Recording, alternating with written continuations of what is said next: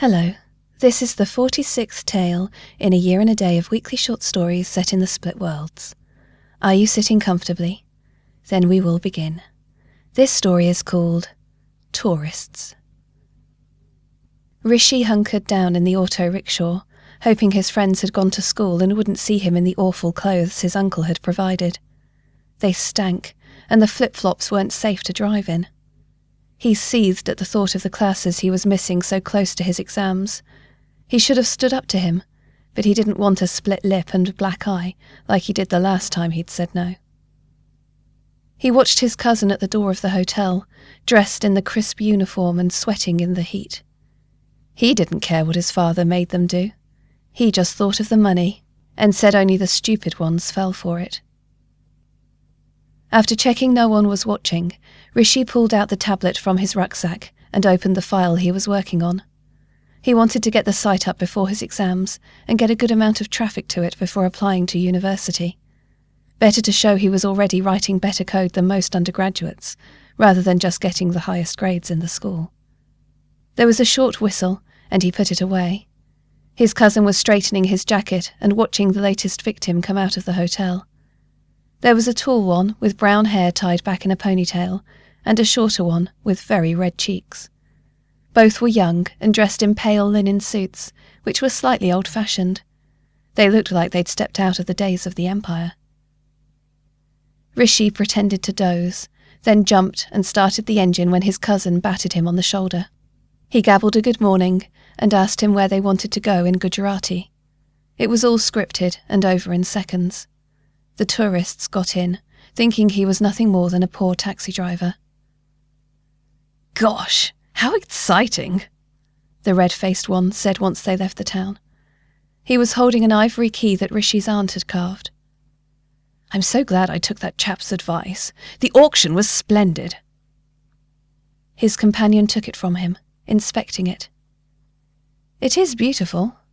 What did they say it unlocks?" "It's a key to a long-lost temple. By Jove, what luck! If we find it, we could get an audience with the Maharaja." Rishi peered at him in the rear-view mirror. Offensive bastard. Is that what they called any wealthy man in Rajkot? His guilt eased.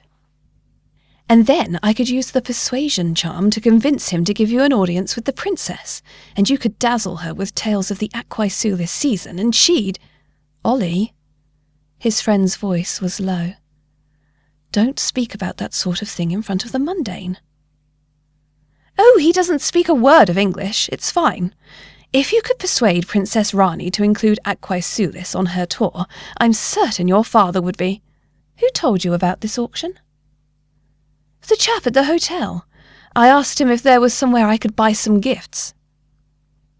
"The same one who arranged this taxi?" "Yes."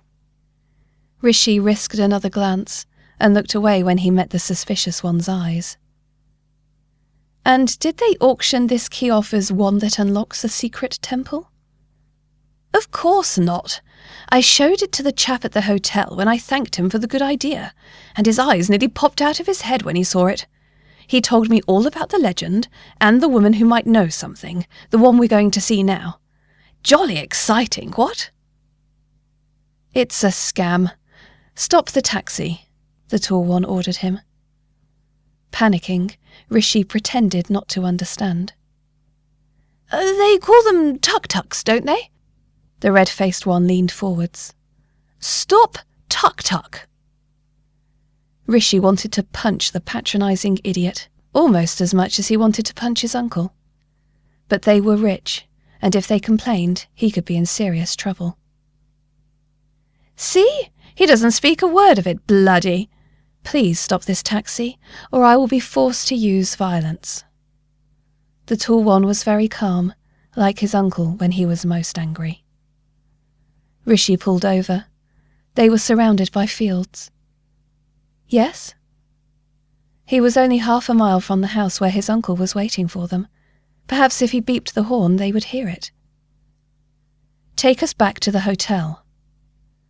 "Will, dash it all, man, why are you being such a—" The tall one got out and stood at the opening to the driver's section. What are you planning to do? Rob us? Rishi slammed his fist down on the horn, terrified by the look in the man's eyes. The man moved his right hand towards his left hip, making Rishi beep the horn again, thinking he had a gun. He moved his hand upwards, and in the next moment a sword was in his hand, as if it had been there all along in an invisible scabbard. The blade tip was at his throat before he could cry out. "Will! Good grief, put that away!"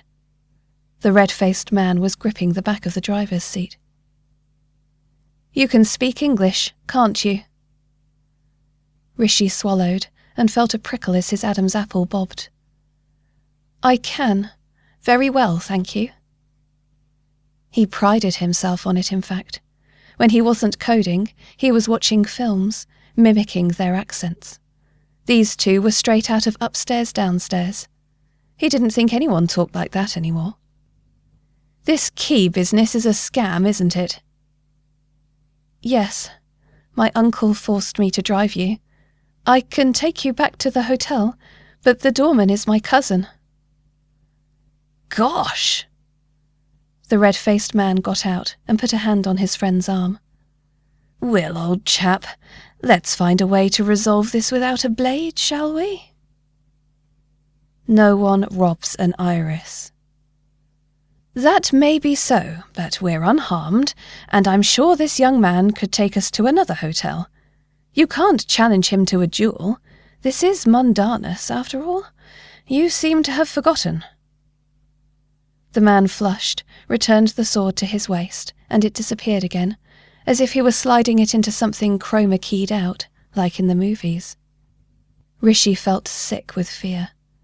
Who were these people? "I can take you to a very good hotel," he said. "Nothing to do with my uncle." "You do that." The tall man climbed back in. "You're too forgiving, Ollie," he said, as Rishi turned the auto around.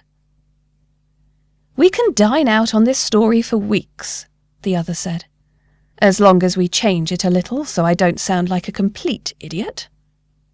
He gave the key to his friend. "A souvenir for you."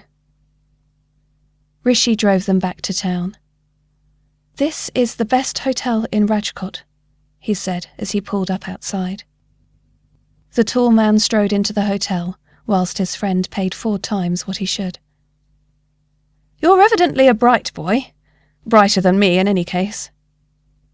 He pulled something else from his pocket, palmed whatever it was, and then touched him on the top of his head.